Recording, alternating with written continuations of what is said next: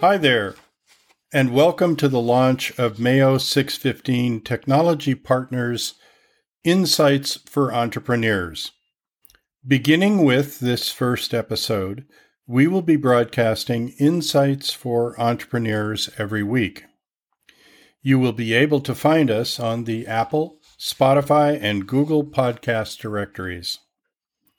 Our YouTube channel, Mayo 615, also broadcasts regular weekly 2 to 3 minute videos giving you a quick snapshot of key management and technology topics. We have already established a library of over 50 videos. Our website, mayo615.com, describes what we do in greater detail and includes a blog page with nearly 500 posts on a wide range of technology and management topics. You can also find out about us by simply searching for MAYO 615, Mayo 615. We hope that you find these podcasts helpful and insightful. We also welcome your feedback, comments, and questions. So let's roll our theme music and get into our first episode.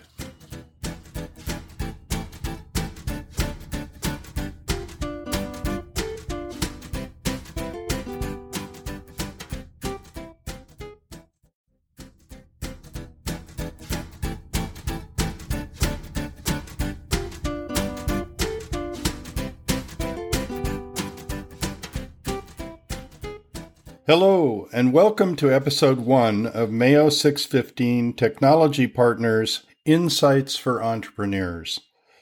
By that I mean that we are going to focus on one of the most difficult problems startups face: sales. By that I don't mean just closing deals. What I mean is the tension between a company's stated strategy and closing the right customers at the right time. That is the crux of the problem. Only customers buy. Now that may seem like a tautology, but it is a very pithy rule of selling. A market never buys anything. Closing a sale to a real customer is the final mandatory step in connecting any strategy with business development efforts and sales results. But for most companies, the de facto strategy is the resulting total of the deals that are closed. The problem, which I have seen in both startups and medium-sized companies, is that few firms clearly define their customer selection criteria. In the case of early-stage startups, even the founders themselves can often find it difficult to stay focused on customers who best fit the strategy amid the struggle to bring in early customers and sales revenue. Medium-sized companies are no different. In fact, this is a perennial problem. It is often said that salespeople are coin-operated. That is not intended as a criticism, rather as a fact that management often does not grasp. Consequently, companies will tend to sell at discounted prices. The problem is with the management of business development, not the salespeople. It eventually leads to loss of positioning with customers and, over time, the nurturing of commodity competencies. In other words, the sales process gets better and better at closing sales that customers value less and less. There is an adage in sales and marketing that goes like this: marketing wants Mr. Right. Sales wants Mr. Right Now. No one seems to know who first said this, but it is a very honest and true statement of the tension between the two. The problem is so common that recently I was asked to conduct a workshop on strategic business development. I'm going to share with you the main topics of my online workshop, which will give you a quick idea of the key points without drilling down into the details.